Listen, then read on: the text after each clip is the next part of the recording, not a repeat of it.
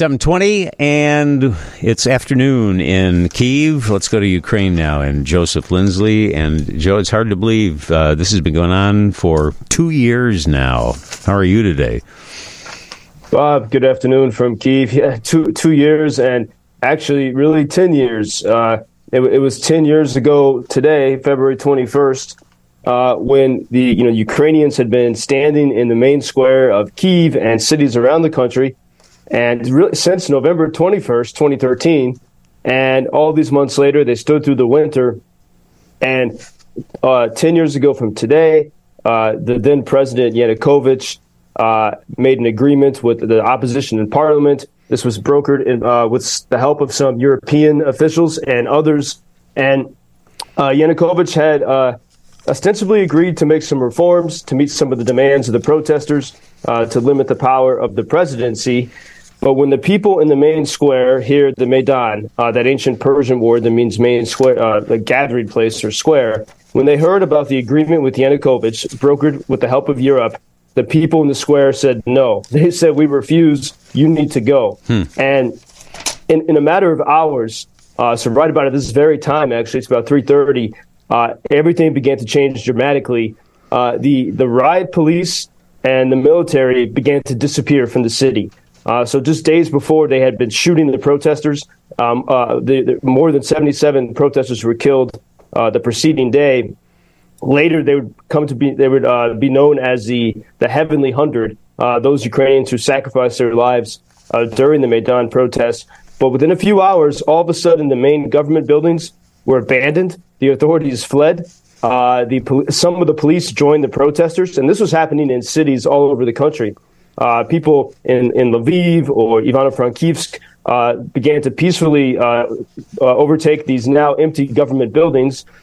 In some cases, entire police forces joined with the protesters, and the regime fell. And tomorrow I'll go into the history of exactly what happened with Yanukovych. But so it was this dramatic day where, because the protesters, which was a wide spectrum of Ukrainian society, because they had stood there in that main square and refused to budge, even in the face of bullets, they were able to transform the society, and to take it wasn't even just, so many people interpret this as they were trying to be part of Europe, but they wanted a real democracy where the people are in charge.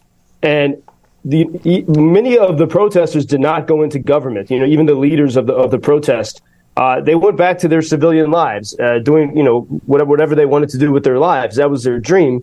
And because of those protests, it created this new sort of branch of government in Ukraine. So and this even applies now in the wartime. Every time there's a tense political situation, that word Maidan is in the air. And it's a haunting term for anyone in power, because they know that Ukrainians have this additional check and balance called the Maidan, the public square. And so if they ever get pushed to the limit, there's always that possibility that people will take to the public square. And this is what this whole war is about. I mean, had those protesters not been there, had they given up, there would be no war today, because Russia would totally control the government here as it did before the Maidan. And, Putin, in his conversation or lecture to Tucker Carlson a few weeks ago, said that this war is about 2014. And indeed it is. And the Kremlin has tried to spin this as, it was created by the State Department, by that one woman, Victoria Nuland. They do everything they can to erase the fact that Ukrainians resisted. And even as I look at, what the headlines are this week, right, where so many people are talking about the death of Navalny. As you mentioned yesterday, Bob, at a U2 concert, they were chanting Navalny's name. Even I saw the comedian Jim Gaffigan on Twitter. He's not very political usually, tweeted a loving tribute to Navalny. And this has many Ukrainians frustrated. They feel that their whole story is being erased, even in the eyes of those who defend Ukraine, because everyone's talking about this one Russian Navalny, who, by the way, in some ways supported Putin taking Crimea in 2014. And they said, look at what we've done. Our entire nation has rejected Russian tyranny, unlike the Russians. And it gets completely erased and missed from the consciousness, even of people who like Ukraine. That's a very good point. What do you know about this Russian pilot who defected to Ukraine, then moved to Spain, and now believed to have been murdered? I don't know much about it, but this was earlier. I think it was in 2022 when he defected, and he had been in touch with the SBU, Ukrainian Security Services, and he landed his helicopter on free Ukrainian soil, and then Ukrainians welcomed him. But they promised to protect him. He chose to go to Spain. Ukrainian officials said that if he had stayed here, he would have been safe. But once you're across the borders, and I've thought this often. There are Russian operatives in everywhere from Paris to Madrid to Prague.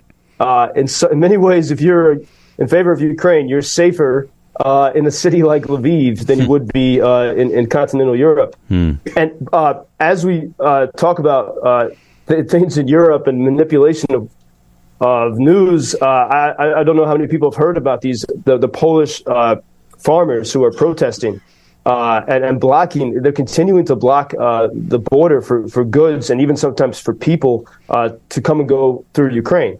And they're dumping the grain on the ground.